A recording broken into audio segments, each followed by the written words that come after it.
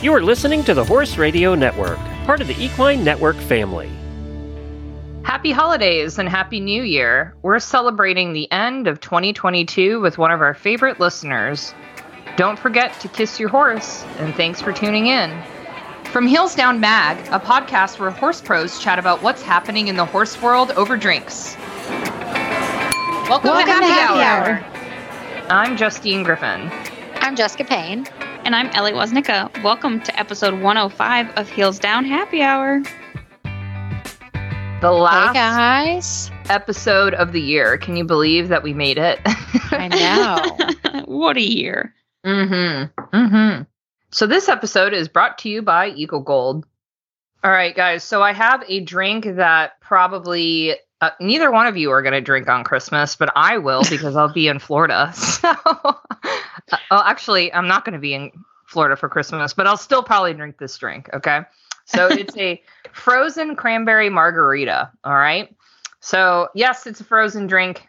I get that most people are listening to this are probably in a frozen tundra, so you don't want a frozen drink. So our plan is to share more warm drinks too. But if you want a frozen cranberry margarita, this is what you need. You're going to need some whole cranberries, some granulated sugar, kosher salt, a lime wedge, some cranberry juice, silver tequila, some triple sec, some lime juice, ice, and a mint for garnish. And basically what you're going to do is in a bowl, you're going to toss in the cranberries with a tablespoon of lime juice, then drain out the lime juice and toss it with 2 tablespoons of sugar. Then you're going to pour that onto a baking sheet to dry. While that's drying, you're going to take the remaining sugar with your salt on a shallow plate and mix it all together and combine it. Using the lime wedge, you'll wet the rim of your margarita glass and then dip it into that sugar and salt mixture, which is a brilliant idea. I've never thought about adding salt to the sugar rim. Yeah. So you'll combine the cranberry juice, tequila, triple sec, the rest of your lime juice and ice in a blender. You can do it in batches if you got too much. Blend until smooth, pour into your nice already rimmed glasses, garnish with a sprig of mint, and and then you add your sugared cranberries on top and you're good to go. This sounds delicious. So I had to share this drink because it just sounds yummy. I mean, I'm one of those people that drinks like iced coffee year round, even though it's freezing outside. So I'm definitely going to make Matt make this. It's too involved for me to make, but I'll definitely make Matt make it. I might be bringing this out like in the middle of summer because I am not the person that can drink iced coffee every day. I am the person that 100% drinks like hot coffee all year round. I feel like, is it hard to find cranberries year round? Or are they seasonal? I don't know. Yeah, they are up here anyway. Yeah. But I mean, I'm just talking like even a frozen margarita just sounds like I need right that up your right alley. now. Yeah. That's pretty funny. All right. Jess, what do you got for us for news this week? I've got a controversial thing that the USEF got themselves a little bit in a pickle. They did a big rule change proposal.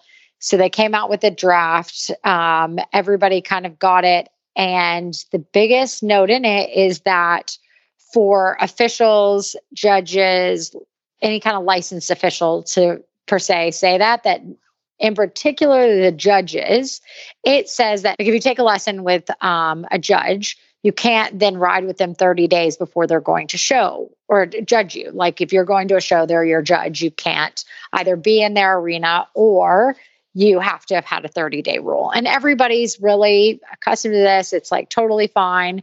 Problem is, now when they did this 500-word rewrite, it now says you have to, if you judge the person, you don't get 30 days. You have to permanently never judge them again, or you can't teach them, or it is like permanent. And the word permanently scared so many people that they had this big uproar all over social media that people wrote in, people protested. And so now the USEF is supposedly doing a rewrite, and these were thankfully only proposed changes. So supposedly they're going to go back and go to the 30-day rule. But stay tuned because hopefully the USEF will make this correct. I think it was just kind of a typo. I think it was maybe supposed to say or, and they didn't.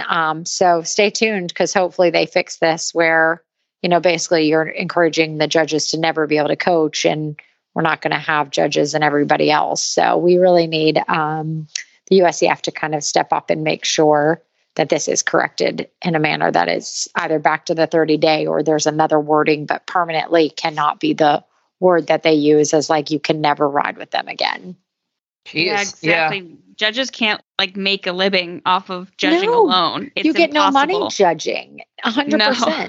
They do it because they love the sport and they love it and everything else. But they also, most of them are very good teachers. So they have a plethora of students that come in and they just know, you can't go to the horse show that they're judging. And so I hope they do make this right. I'm sure they will, but it is still a bit of an uproar. I can see why there was an outcry for sure. Oh, absolutely. I mean, rightfully so. So Ellie, what do you have? I have scientific evidence or support that kissing your horse is important.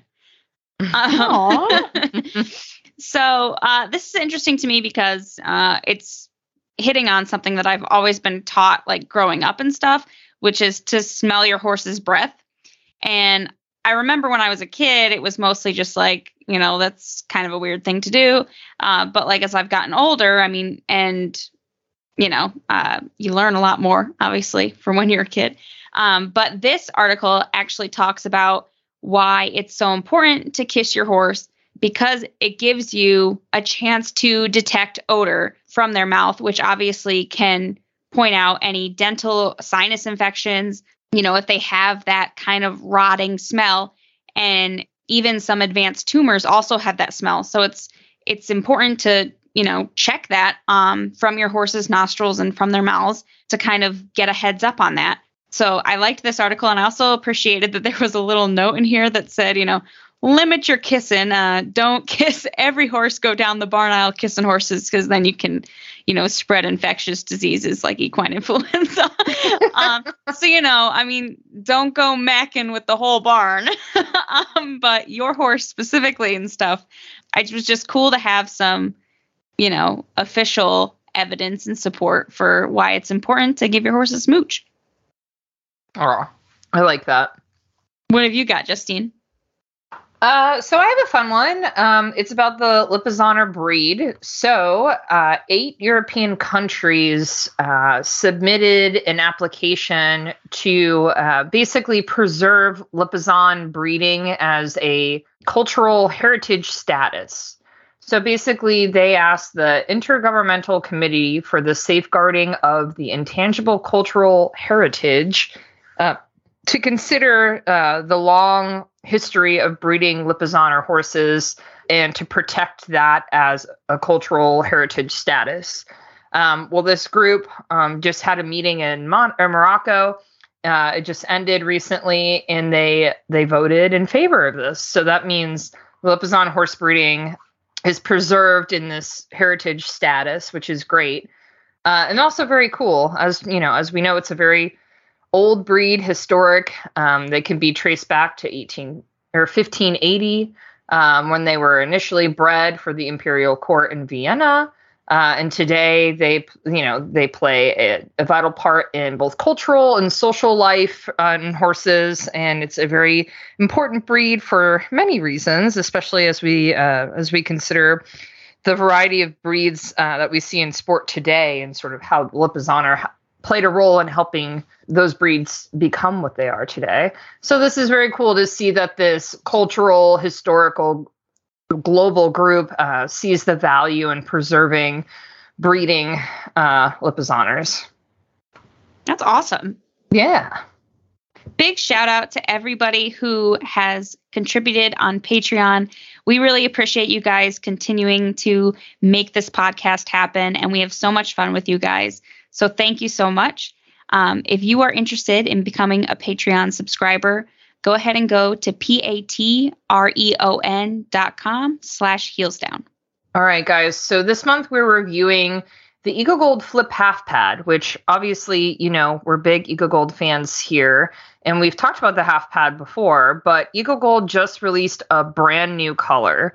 And Eagle Gold has many colors. So if you're into the matchy-matchy thing, especially if you're an eventer and you're looking to have a sharp color scheme, especially for cross country, Eagle Gold, you can never go wrong.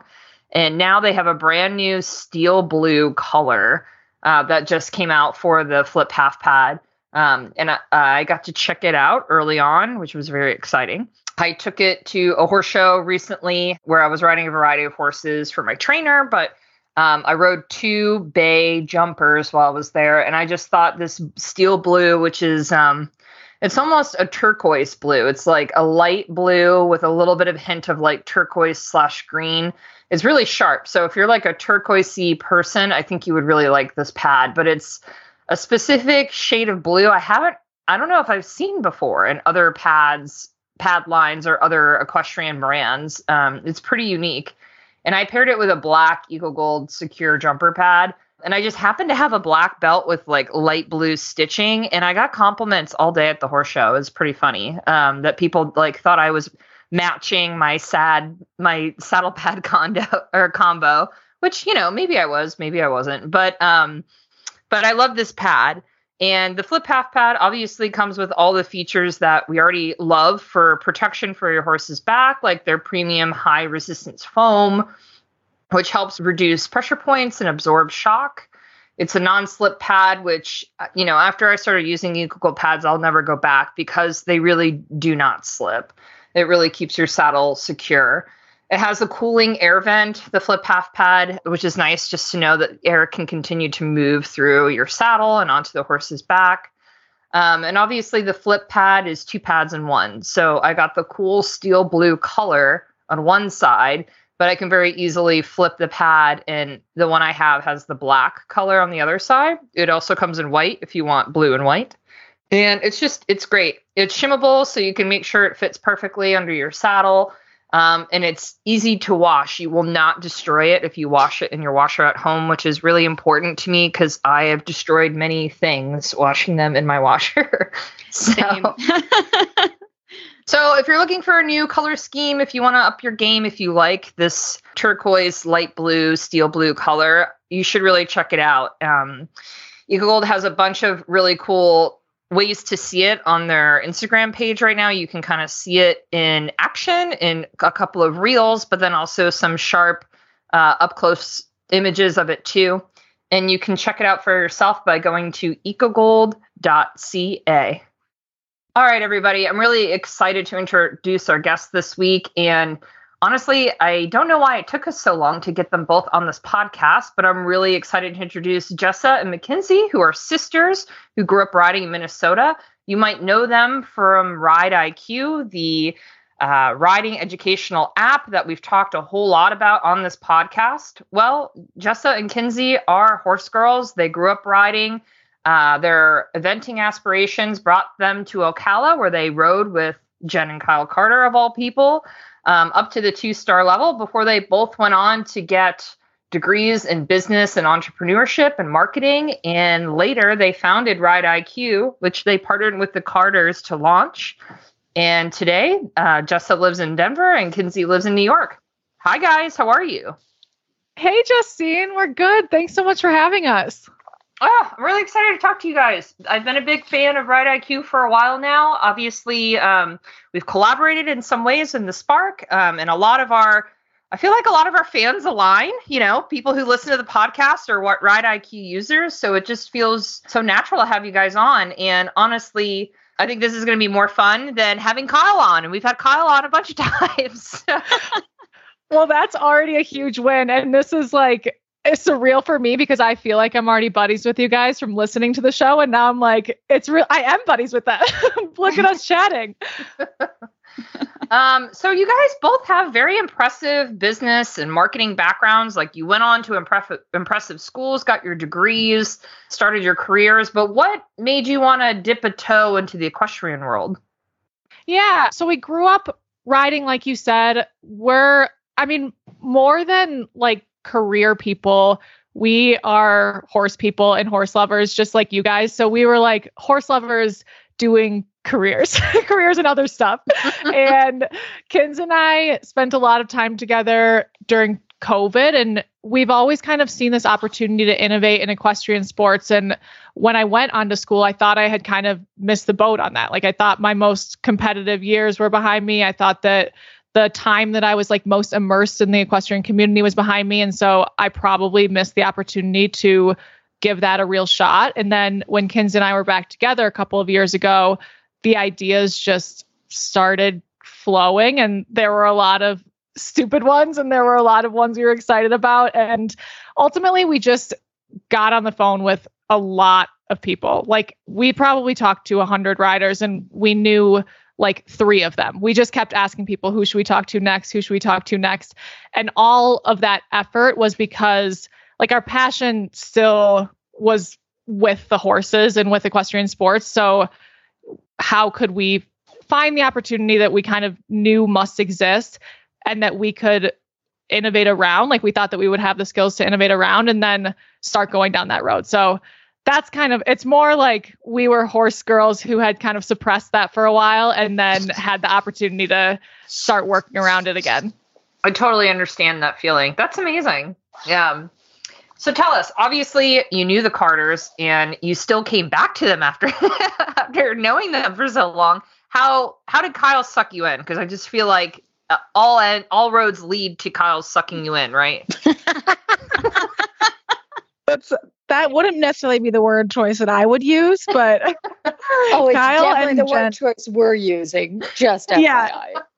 Kyle and Jen have honestly, they've been just like the guiding light ever since. I mean, Jessa and I, like, we started working with them when we were in middle school, so like we were really young, and we both went on to college, like did not really interact with them more than like commenting on their Facebook posts for 10 years. And as soon as Jess and I had an idea that we were like, oh, this has legs, the first people we called were Jen and Kyle.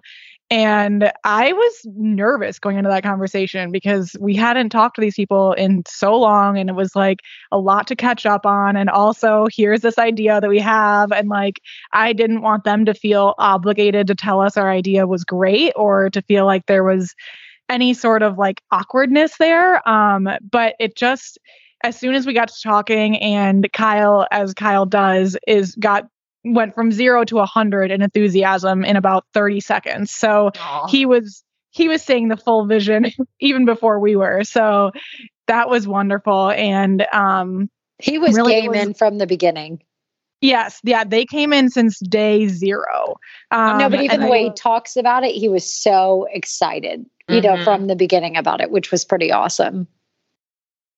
Totally. Yeah. That really, I think, is what gave us the energy to pursue it. Was Kyle and Jen's, like, they believed in the idea, but they also believed in us. And like, that was the best experience ever. It was really full circle. So Ride IQ is certainly innovative, and there's nothing quite like it in the horse world, which we are super excited about. But what have been the harder parts because there was nothing like this in the business? Yeah, I would say the hard parts around building Ride IQ are, I mean, I guess there are hard parts about the fact that it's innovative. Like, what comes to mind when you mention that is like, we had this idea, we were excited about it. In talking to other people, we were becoming more and more convinced that there was a place for it. And we had like beta versions of it that we could get people to test the concept without actually having the technology we needed to make Ride IQ happen. So I would say the hard parts about the fact that it's innovative was once we got to that point, Kinsey and I are non-technical co-founders. So how do we take that idea and turn it into an app that works with, I mean, we didn't fundraise either. So we were like really pinching pennies, we're bootstrapped, and we were like, how are we going to make this a reality? And I just remember the days that I was sitting in that like overwhelm of, I don't know what to do next. And that's just inevitably part of starting any business. Like, there are things that you're not going to know how to do, and you're not going to even know how to talk about because they're unfamiliar. And that's when you just like put one foot in front of the other, even if it's even if it's not a full stride, it's like just barely in front of the other. And Kinsey and I got to the technology we have today through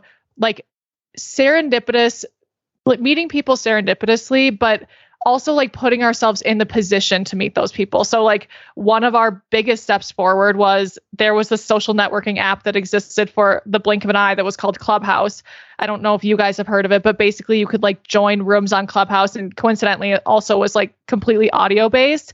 And in one of those rooms, the topic was, I don't have a technical co-founder. And we met someone in that room who one thing led to another. And then like, that's how we ultimately found the developers that we work with today and landed on the tech that we have today that made RideIQ possible. So it's like, but there, I mean, I'm getting beyond your question. I would say the hard part in terms of it being innovative was sitting with the like weight of the unknown. And that's, I mean, it happens over and over, but, and I think, I think like strapping, Leslie Law was one of our first coaches. Strapping him up with our first microphone setup, which was so incredibly bulky. It was my first time meeting Leslie. I was starstruck, like as I should be. I still am.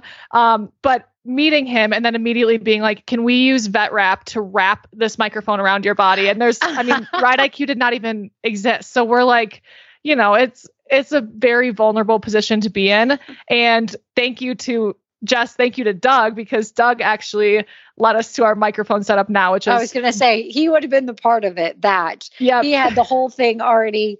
He was created for this, basically, because he loves his microphones. Like, he's bought me for this podcast, like 3 different microphones. And he's like, this is the best one. Here's this, here's that. And I'm like, seriously? Like, I'm good with just anything. And so he's so funny about it because he loves the sound and he loves all that. And he's had such a ball, you know, recording it and everything else. And, you know, he dubs over all his other stuff to start with, you know, all his videos. He does voiceovers and he's so good with that kind of technology part that still to this day, it is quite amazing to me because I'm like, I barely can figure out how to edit a video without any sound or anything. I'm good to add sound to it, basically.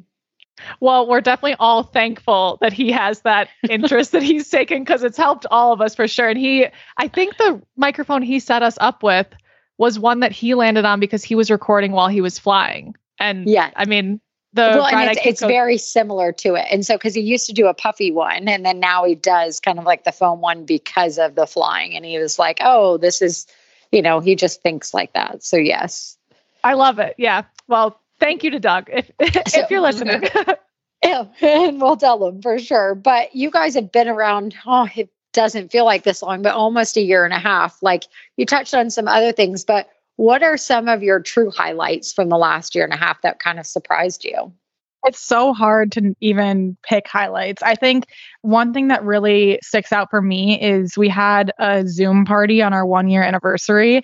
And I know like Zoom party is like so cringe and that doesn't sound fun to anybody.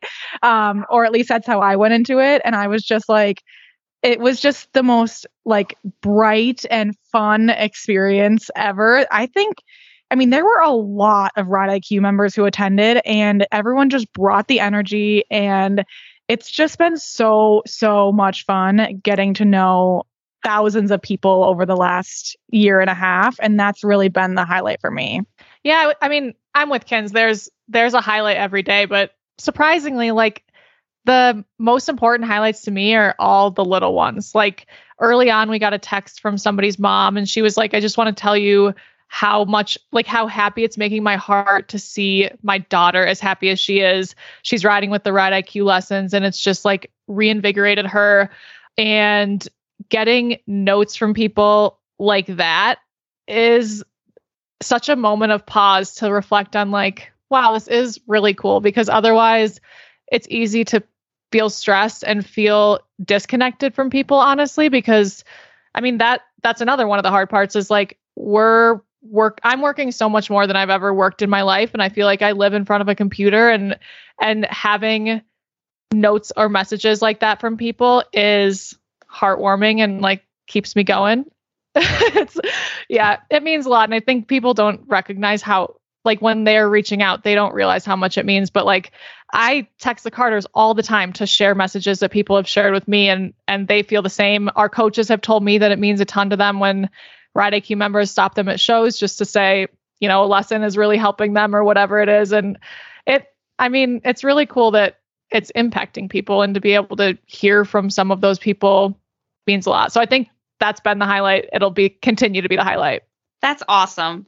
So you guys are sisters and co-founders. I have a little sister. What is that relationship like the working versus the family? That's been like the biggest blessing since day one. I would have thought like the same thing you're thinking, like that would never work, but it works so well. And I think part of the reason, like kind of the biggest a surprise of working with your sister is that you kind of know what they're thinking even without them telling you, because you've known this person your entire life. And so we kind of get to skip that part where people like, there's no beating around the bush in this relationship. Like I know what she's thinking before she tells me, and it goes both ways. And like, we're able to be so honest with each other that we don't have to, like, no time is wasted on, anything that, like, I don't know, a lot of like that stuff that you run into with a coworker colleague relationship.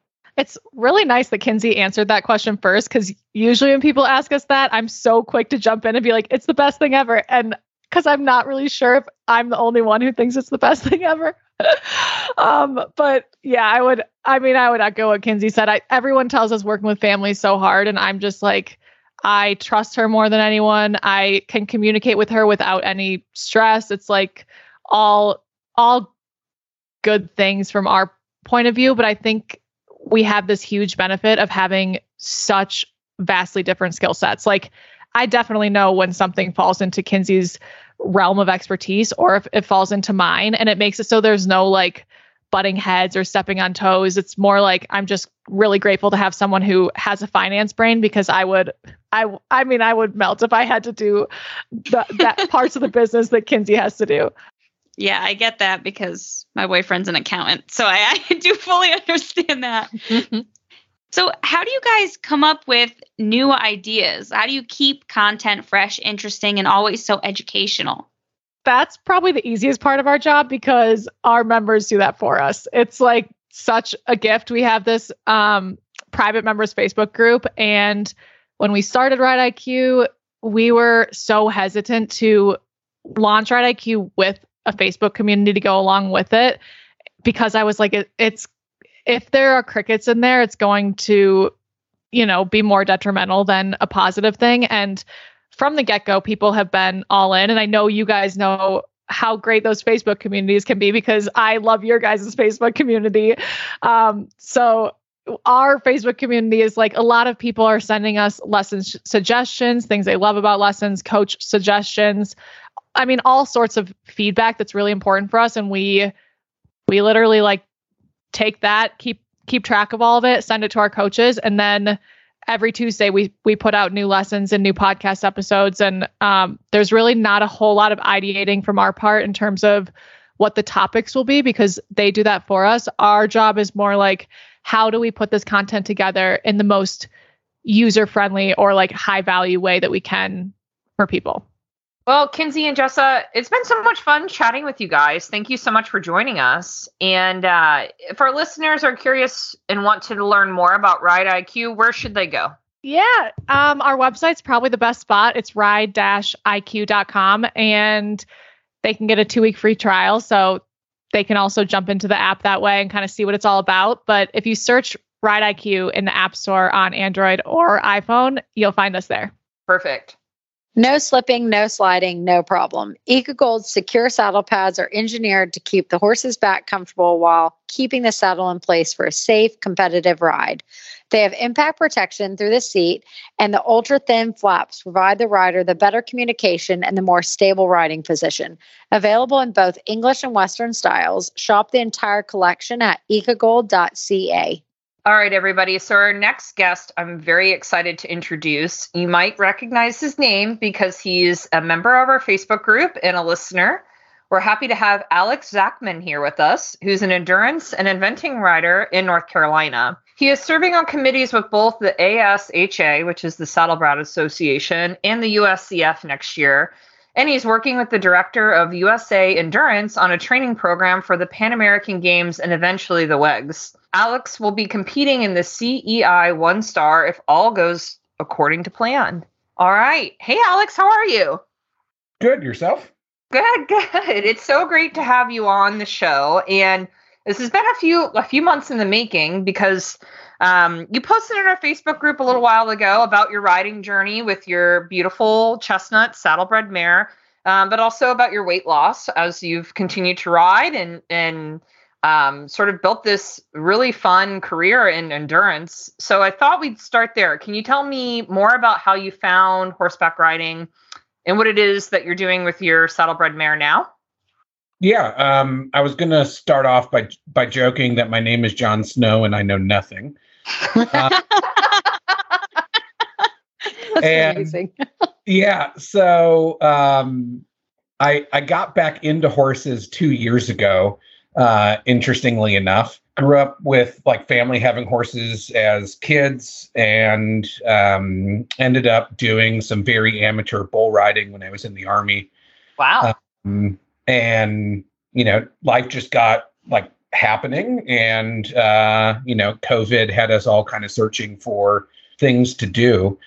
And in my normal life, I guess like adult life, I run an IT consulting company, and it helps you kind of learn to balance ego and understanding that you know absolutely nothing, even though you think you do.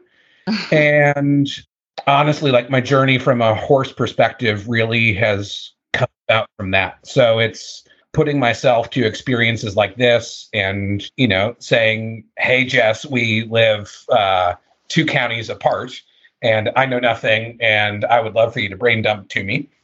And then, what essentially happens from that is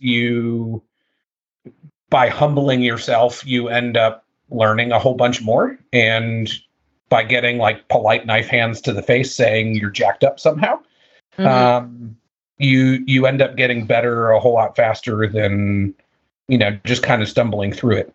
Interestingly enough, I got into English riding, ironically, because of Jessica's husband and a few other Olympians that are in Central North Carolina. And I thought, hey, that's really cool. Did competitive mountain biking when I was younger, and it like missed the adrenaline rush, and decided to fall headlong into it, and just so happened to live in the heart of English country. So yeah, got into, I guess, eventing to start. Obviously, when you get into horse riding, you're not really in eventing. You're just kind of saying, hey, I want to be an eventer. But it was kind of what got me up to go to 2 to 3 lessons a week. And one of my local trainers, Miriam Granger, her former boss was Denny Emerson, and she was one of Denny's last students. And Denny was a very big proponent of cross-training eventing horses in endurance. And he holds actually the very unique title, or he's the only rider to have an Olympic gold medal and also have a Tevis buckle. Oh, wow. Okay. Yeah. So that's interesting to me because I'll be honest, I don't know a lot about endurance, but I do have a friend who I went to college with that is doing the Tevis Cup next year. So she's training her like off the track thoroughbred for that right now. So I want to know, what made you choose a saddlebred? From my understanding, they're not a natural choice for a sport horse partner. So the really interesting thing, like kind of my prep into this podcast, I did some more research on the saddlebred as a whole. And, originally it was me looking at seeing the saddlebred was the original American warhorse. They were actually a cross between the Narragansett Pacer and the thoroughbred. So they have direct lineage back to Paul Revere and him saying, the redcoats are coming, the redcoats are coming. And they were actually the preferred officer's mount for the U.S. cavalry. So interestingly enough, the U.S. Army actually ran the U.S. jumping program up into the 1950s. And the saddlebred was actually the preferred sport horse for the Army because they actually thought the saddlebred jumped better than any other breed. And it was pretty common to see the saddlebred going into the 1970s and 1980s in the long format horse trials. Interestingly enough, though, that's all great in hindsight. At the time, I kind of saw it as it was a war horse that could do sport. And in my Jon Snow, I Know Nothing mind, I saw war horse attached to a $1,500 price tag on Facebook and said, yes, please, let me go visit this horse. Aww. And she happened to be super sweet. Actually got her from a lady in Chapel Hill. And she's like the biggest puppy dog ever. And I think she has become kind of a testament to why I like the saddlebred, because in a year and a half, I can go from being Jon Snow and knowing nothing. And, all things stars align. March, May of this next year, I'll be competing in my first FEI endurance ride. I don't know too many horses that, in under 2 years, you can take from them being a green 5-year-old and bringing them up to FEI. That's amazing. No, that's incredible. Wait, so what's her name? I need to know her name. So her registered name is Lookout World. Oh, that's pretty awesome. And because she's the horse that America made, and my Lookout World in my mind made me think of Lady Liberty. So she is Liberté, spelled the French way, because Lady Liberty was a gift from the French. Aww. Nice. So outside of eventing and dressage, you're making a huge run. You talked about how eventing kind of got you involved, but now it seems like you're making more of a run towards the endurance side. How's that like? You just did that Biltmore run and everything else. How are you really liking it? It is the most addicting thing ever. I still enjoy jumping fences and fox hunting and those kinds of things, but it's really hard to not want to go deeper when you see your horse get so excited about something. So, while I do enjoy endurance, I fell deeper down the rabbit hole because my horse really, really liked it. So you also said that you're doing this FEI process. I know personally I do a lot of our stuff. How is that whole process by yourself for the endurance? I know it's different for eventing and show jumping and everything else, but do you have an interesting story where you're like, I've been overwhelmed myself and I still do it on a weekly thing that I'm like, it still gets the best of me? Yeah. So USIF is actually standing up their endurance program now. So it's still formalizing. Perfect. which means, I've become just in my day job, I'm a master at Google. So I actually found Eliza Wallace actually posted a YouTube video 6 or 7 years ago about the passport. And that actually started my research rabbit hole. And then I happened to have one of the most amazing veterinarians in North Carolina, and Dr. Fernando at 3H has he's done amazing. He's done a lot to help me navigate the passport process. But the really interesting thing is the passport process is the easy part. Oh, that's the easiest part, even though I've had so many trouble with it.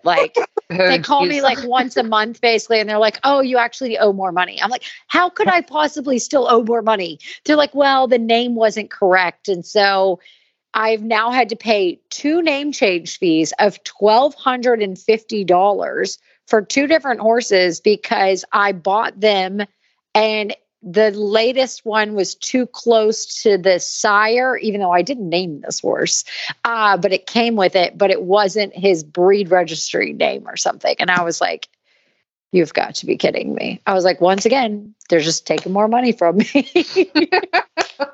Yeah. So it is because they just do. I think, the other interesting thing that's been fun to navigate is now being an international competitor. I am subject to WADA anti-doping rules and yeah. So they'll show up at your door.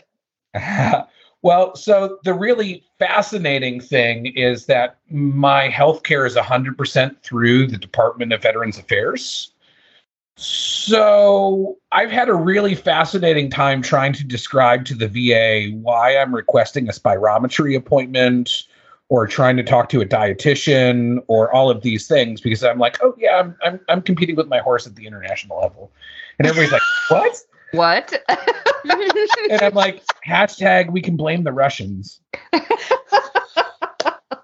So do you have any advice for amateur owners who are interested in trying to start their endurance journey with their horses? Do it.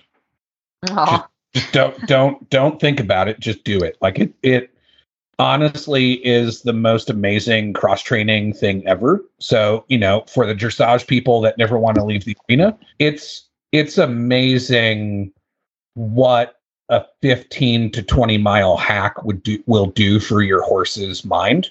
I supposedly have a horse that is supposed to be super spooky and everybody has negative breed opinions of. And she's the most sane horse out on the field most of the times. And I truly attribute that to going hacking regularly, because it allows the horse to see a whole bunch of stuff and just become used to being a horse. And then I think the other thing, I guess two things. Don't be afraid to reach out to endurance folks. They are like the most friendly people you will ever meet. And it is the easiest thing ever to find a mentor to help you. I went to NC State for fisheries and wildlife biology, and there was a saying in the program that it takes a hunter to make a hunter. So the act of, going hunting for something, it's not something that you just casually pick up. You have to have somebody show you what the activity is and how to do it ethically and all of that fun stuff.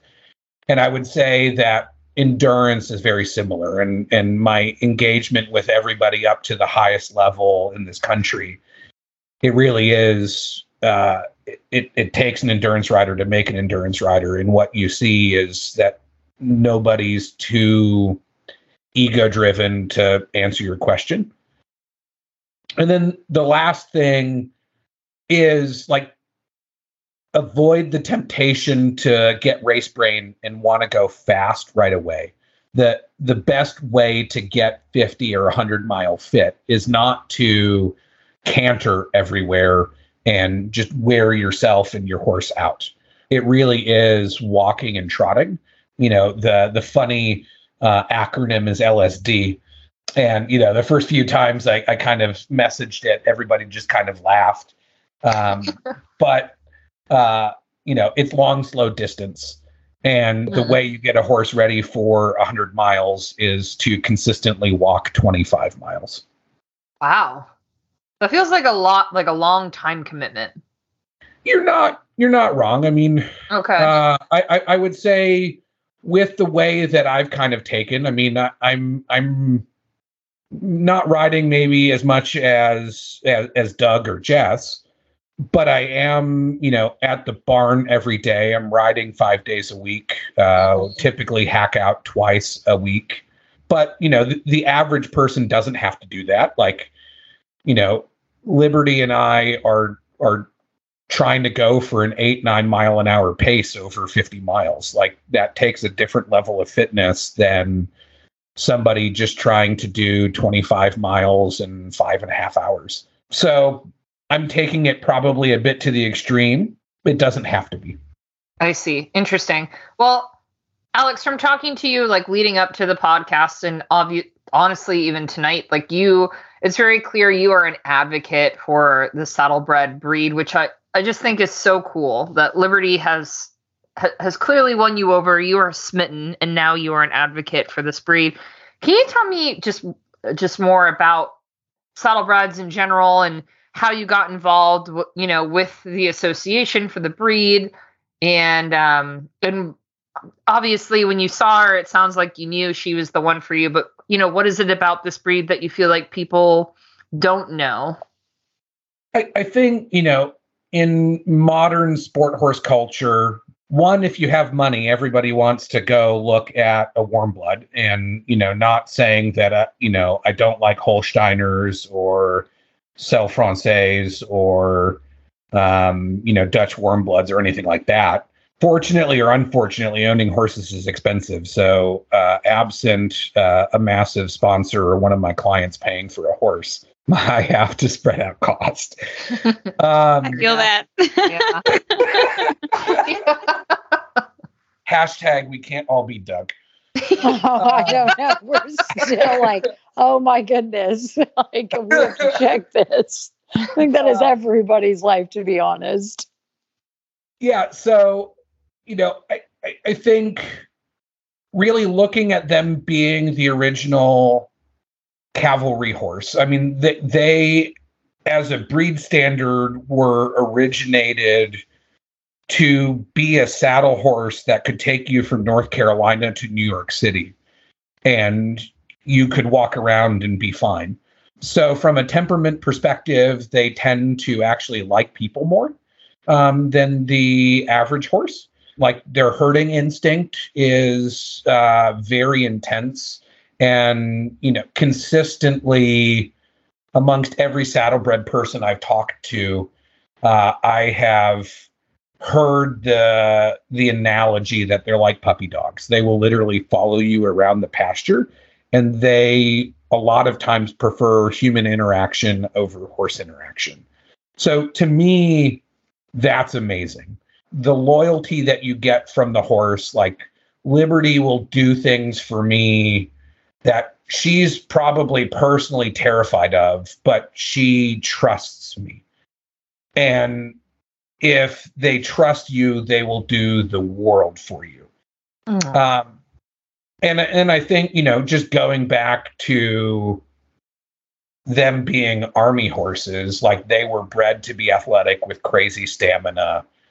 And if you look at problems that, like, a lot of thoroughbreds have, like, you don't have feet problems, you don't necessarily have the self-preservation of a goldfish problem where, the thoroughbred was randomly in the pasture and it stabbed itself with a bush. Yeah. Been there. You might have some things conformationally that you have to fight that the show folks bred in, but as a whole, like, if you're willing to look at the foundations of dressage and look at the training pyramid, I don't think that you'd have an issue with it. And if you look at where the horses are going, in the market, they're super affordable. Unfortunately, they're very common in feedlots. They're very common at auctions, and it's not uncommon to find, a really good horse for $1,000 or $1,200 because just the market isn't there right now. Mm-hmm. And, the really interesting thing is that, like, if you look at this last year, Emma Klugman, I may be mispronouncing that name, so my apologies to Emma. But she actually has her 20-year-old half saddlebred that she just took fifth with at the Devon Indoor, and she's taken him to Kentucky, and like he's competing against Doug and Boyd and keeping up. Yeah. That's amazing. And that is really amazing. Also, Jessica, I heard from a little birdie that you and Doug have a saddlebred in your barn, or a half saddlebred. Oh, she's not here right now. She comes half the year. Basically, one of our working students who's turned client and everything. Funny enough, her name is Jessica. She is a paint. And so she's competed novice training level and has done like the jumpers and everything, but she's probably like 22 years old now. And so she's a client of ours that's, she goes to school in Kentucky. So Madeline is the girl's name. And so Madeline was competing her and everything else. But yes, we had Jessica here off and on for the last like 4 to 5 years. To be honest, she's been in the program. So yes, we do have Jessica as a saddlebred, and she's got perfect little knees. She's the cutest thing. She's amazing. That is so cool. Yeah. Her sway back gets her. The poor thing's kind of older and stuff. So the more time that she's like, gotten older and everything else, Doug's like, I feel bad. I just don't even think I could ride Jessica. Like, I think I'd break her. So because her poor sway back has gotten bad. So, but she's such a sweetheart. She's amazing. She is truly a great, great horse. So Alex, I hope you're ready, because we wanted to keep you on and invite you to play Rose and Thorn with us. So yes. You understand the rules of the game, right? Yeah. Okay. I forget what episode, but I remember one time Doug did it and he laughed and said it was the most female thing ever. And I will laugh, but then also say that I really enjoy listening to them. You might be the only other guy to play since Doug, probably. I think so. Yeah, I don't think you're wrong.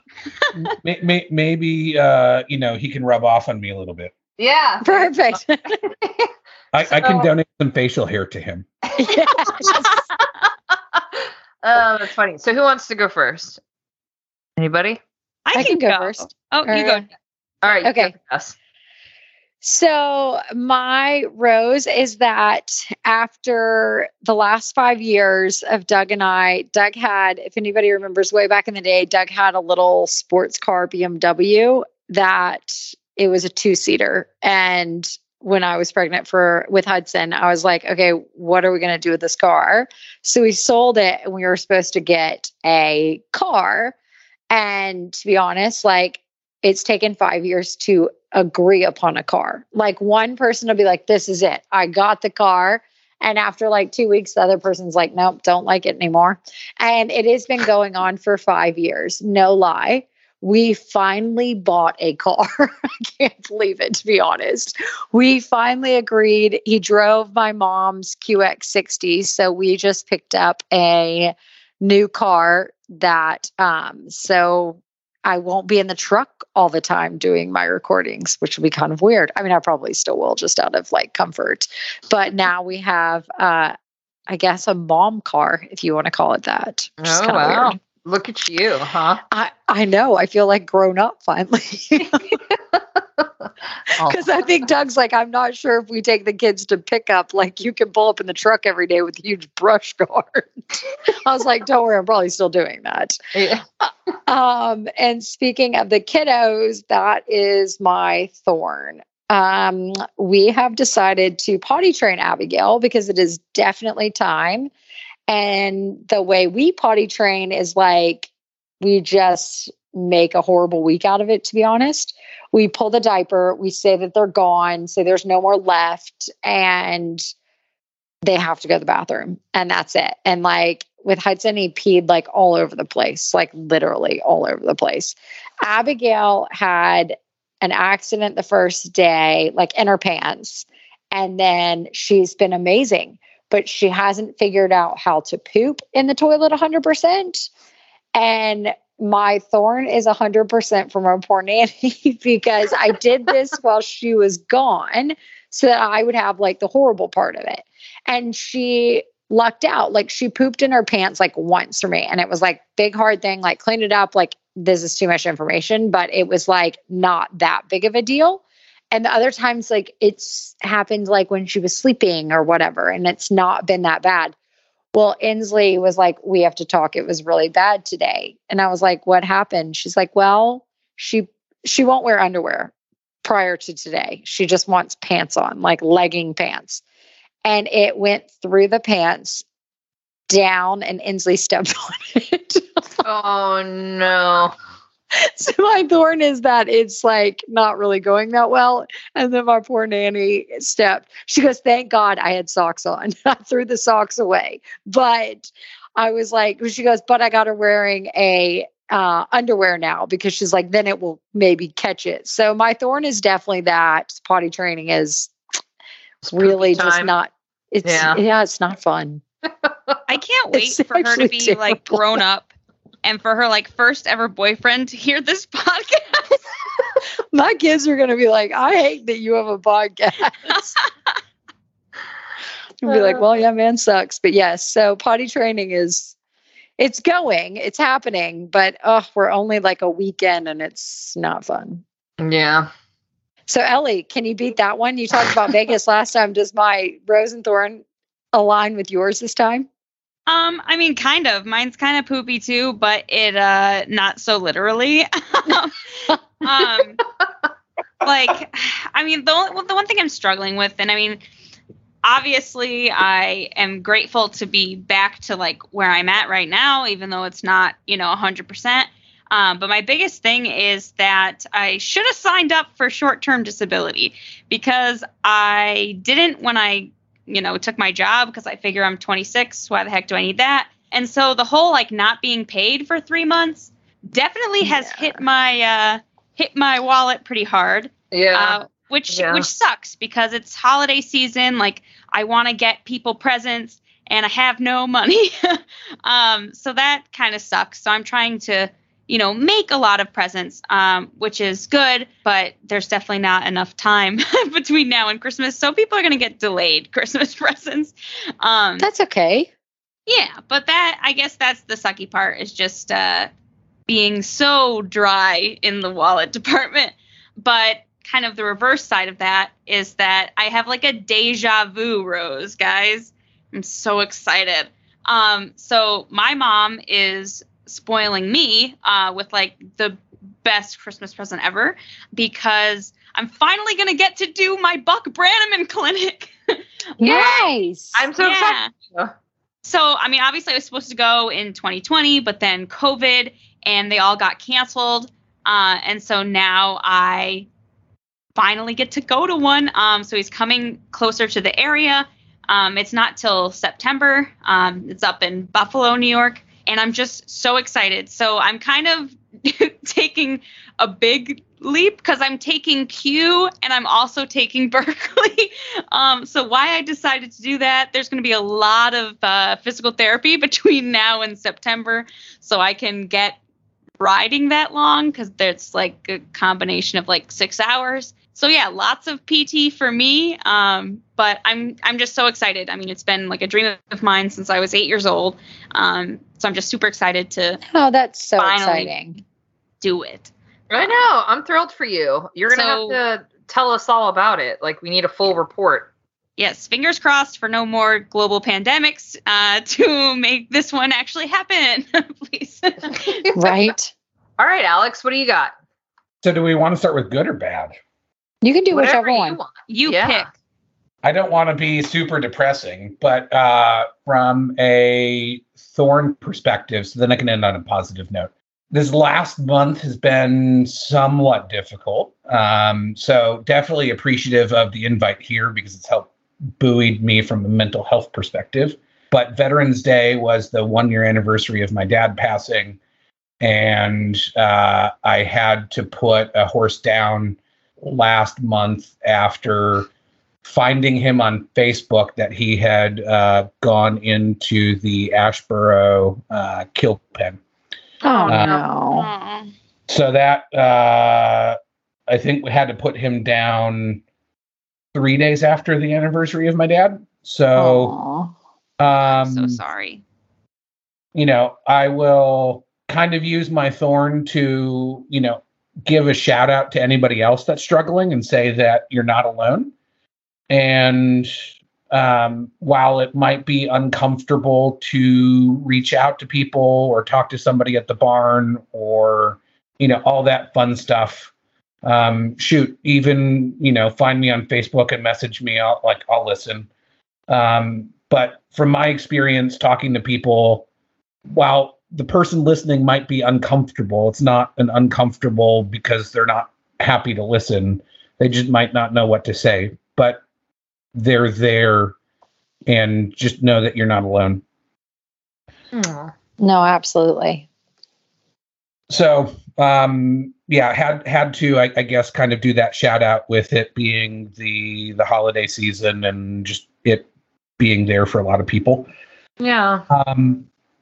And then I think the rose, I will take the gimme and say, this is a part of kind of the rose. Like, it's been the thing that I've kind of been excited about. And then tomorrow, I'm actually driving up to Steuben in Virginia, and I actually get to meet Dirk Steuben and see some of their new stuff for next year. So, wow. Super, super excited about that. That is awesome. You have to tell us more about that. That sounds amazing. Yeah. For sure. So this last year, I actually picked Steuben up as a client in my day job. So cool. That's fun. Yeah.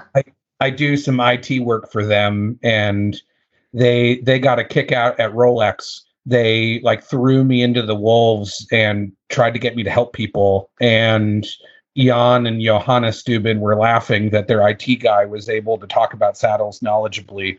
And that's awesome. And not many can. Threads and tack. Yeah, because not many could. Right. So that's been kind of cool. That's very cool. All right, I'll make mine quick. So we'll start with my thorn. It's also a little bit of a rose, but a bittersweet one in that I am glad this year is over because it's been a really crappy horse time in my life that I know. My horse has been off rehabbing this injury, but knock on wood, good juju everywhere. He is recovering. Every month he looks better. So it's just the longest slog. I don't wish a suspensory injury on anybody I know ever, because it is miserably, agonizingly long and slow and terrible. And I just, you just look at your horse and go, I want you to be better, right? But on a more constructive note, it's taught me a lot about myself and a lot about my horse and our partnership, and also made me very appreciative for the many, many wonderful years I've had with him, and that this horse really owes me nothing. He's given me anything I could ever dream of and more. So I love him, and I'm glad he's going to get better. So, but the FOMO you feel, especially the last couple months. I was at Terra Nova watching all my friends compete. I was at Barnstaple watching all my friends do the long format. It sucks to be on the sidelines, but But you've gotten to ride some cool horses in the meantime. Yeah.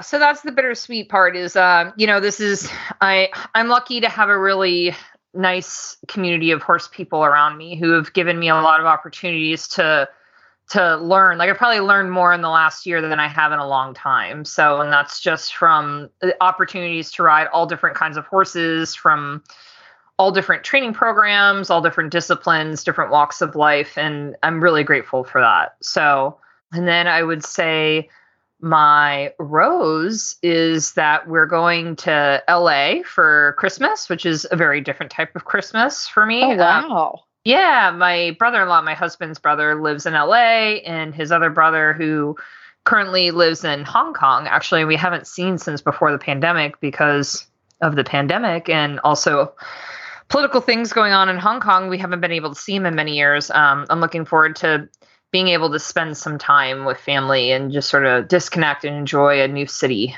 Yeah, so that's it for me. Oh, that's really exciting, though. I'm glad Mikey is getting better, and I'm glad you're going to another warm place for Christmas. Must be right? Nice. Yeah, we stick with the warm places. She didn't say she was going to like Buffalo, New York. Oh man, but I'm Alex, the crazy person doing Minneapolis, so oh my goodness, you are the crazy person. But Alex, before we let you go, if people want to follow your journey with Liberty, do you have social channels they can reach out to you at, or how can they find you? Yes, I will shamefully admit I resurrected my Instagram last week. Nice. So I am the Old North Equestrian, and that is where we will be. I also want to say Happy Hanukkah, Merry Christmas, and Happy New Year to everybody. Awesome. Yes, thank you. All right, guys. So the mailbag this week is it's a little bit of a heated one. So this discussion came up in our Facebook group because there was a reel that was going around of a rider like schooling a young horse over their first cross country jumps, and a listener shared the reel in our Facebook group and asked, "Is it harmful to be jumping a 3-year-old?" This person was under the impression that 2 is okay to start for light riding, like no cantering or tight circles, but 3-year-olds, are they really old enough and developed enough to be jumping? So I'm curious of your thoughts, because I'm sure there are many schools of thought on this. And Jess, why don't you start? As I'm seeing Doug posting lots of videos lately. I know you're working with a young horse right now. Like, what is your program? When do you decide to start jumping? Okay, so we do it. I know a lot of people start horses at 2 or 3, start riding or whatever else, and then they give them a long break and then they bring them back. Honestly, like, we don't have the time and kind of situation where we could start them. Like, we probably would start them middle of their 3-year-old year, and not jumping, but just start them kind of walk, trot, cantering, making sure that lunging, things like that, making sure that they kind of are a little bit more domesticated and broke. But the middle of summer, we're still really competing. So Doug has done this for quite some time, that at the end of their 3-year-old year, so they're like a month from turning 4. So we start after Fair Hill, or if we like been show jumping and stuff like that. So we started this year after we're competing, basically. So if Doug gets bucked off like one of the times and he broke his rib, like, then he can have a week or 2 off and not know that he has to go to a horse show. So we do it at the end of the season, where it's a little bit safer to not like, hey, we got to, we can give them the time and not feel rushed. A lot of our horses are on vacation, so we take that time to really spend it breaking the late 3-year-olds. So we break them, we lunge them. Doug puts them in side reins, does all of that. So we've done that for the last month. And then we start riding them, backing them, laying all over them. And then we start putting them over poles and jumps first week of December generally.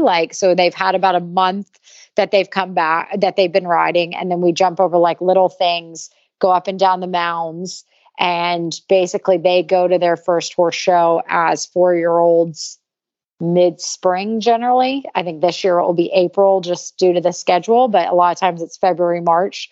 We used to take advantage of Aiken being a great place for the young horses because it was pretty inexpensive to get the mileage in. So we took advantage of that while we were based there. This time we're going to Wellington a bunch. So we're not going to ship the 4-year-olds to Wellington.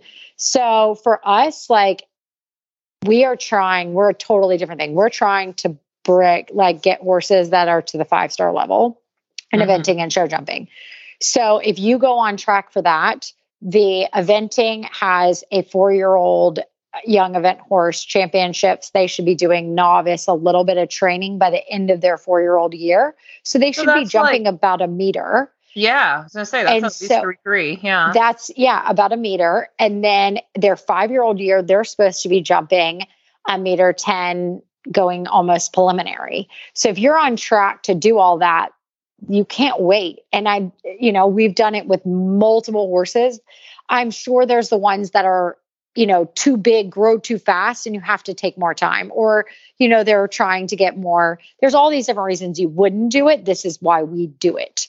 And so we stay on track because they have to keep going. And the jumpers, when they're 5-year-old championship, they're jumping, just like the preliminaries, like 1.10 m. The jumpers aren't much bigger. They're like 1.15 m, 1.20 m in their 5-year-old year. So you need to be doing that because by their 7-year-old year, they're jumping 135. So you have to, or maybe it's 1.20 m, honestly, in their 5-year-old year, but you stay on track that you can't wait till they're 5 to go, oh, by the way, I need to jump them 1.10 m, 1.15 m, 1.20 m. So we get them going and just slowly kind of getting the ball running so that they can go to shows, so that they are on track to be big horses and hit their prime when you're expecting to hit their prime, basically.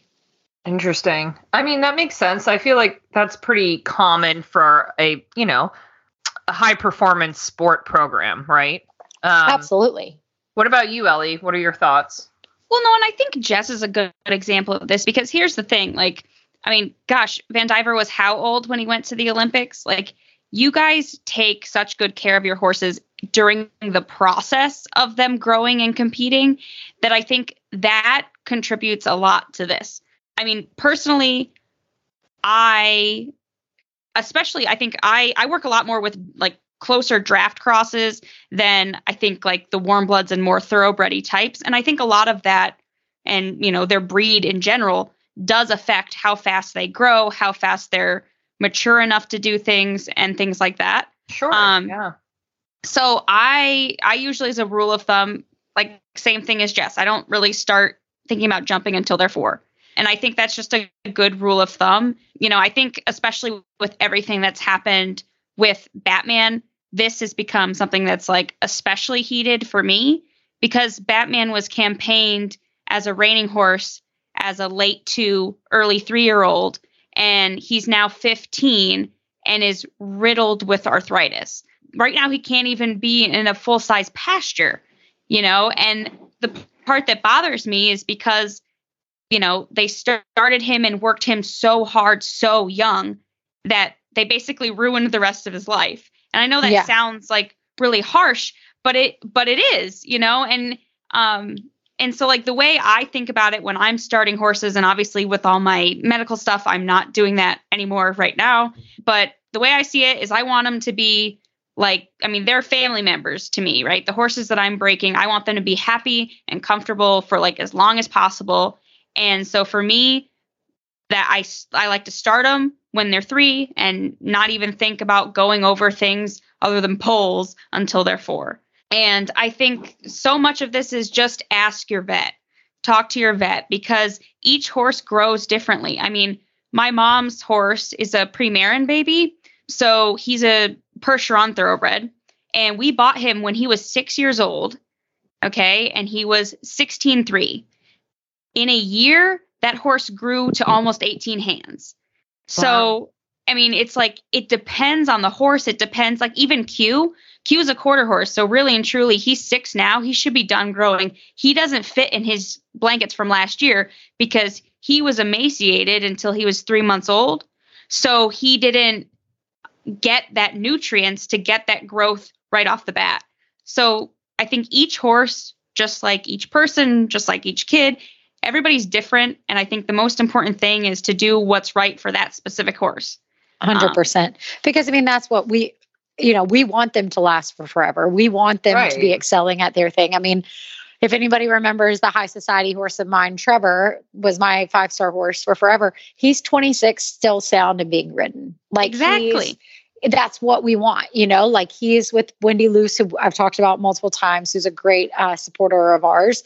She has him and still rides him. And, she loves him and she can enjoy him, and he's 26 years old and still has plenty of time left. And that type of thing is what we're looking for. So it's a lot exactly like what you're saying about listening to the horse. And if they're not ready or they're growing at a different thing and they're, 12 inches butt high, like, of course, let them catch up a little bit, and I'm just exaggerating to be honest, but, like pay attention to it and let them, don't be afraid to say, okay, I will give them time.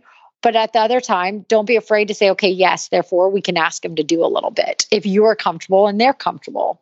Right. It depends. I think like you said, it depends on the team you have around you and the plan and the plans you have for that horse. So if you're 100%. An amateur bringing along a young horse, or you bought a 3-year-old off the track, it's just so important in those early days, I think, to have a good conversation with your vet and with your trainer, even your pals who have done this before, and have some advice to give you. But as an amateur who's brought young horses like a 3-year-old and started jumping them before, I just think it's imperative you're having these conversations on the front end, and there's no wrong answer. Like if you want to slow down, that's totally fine by the horse. Not a big deal.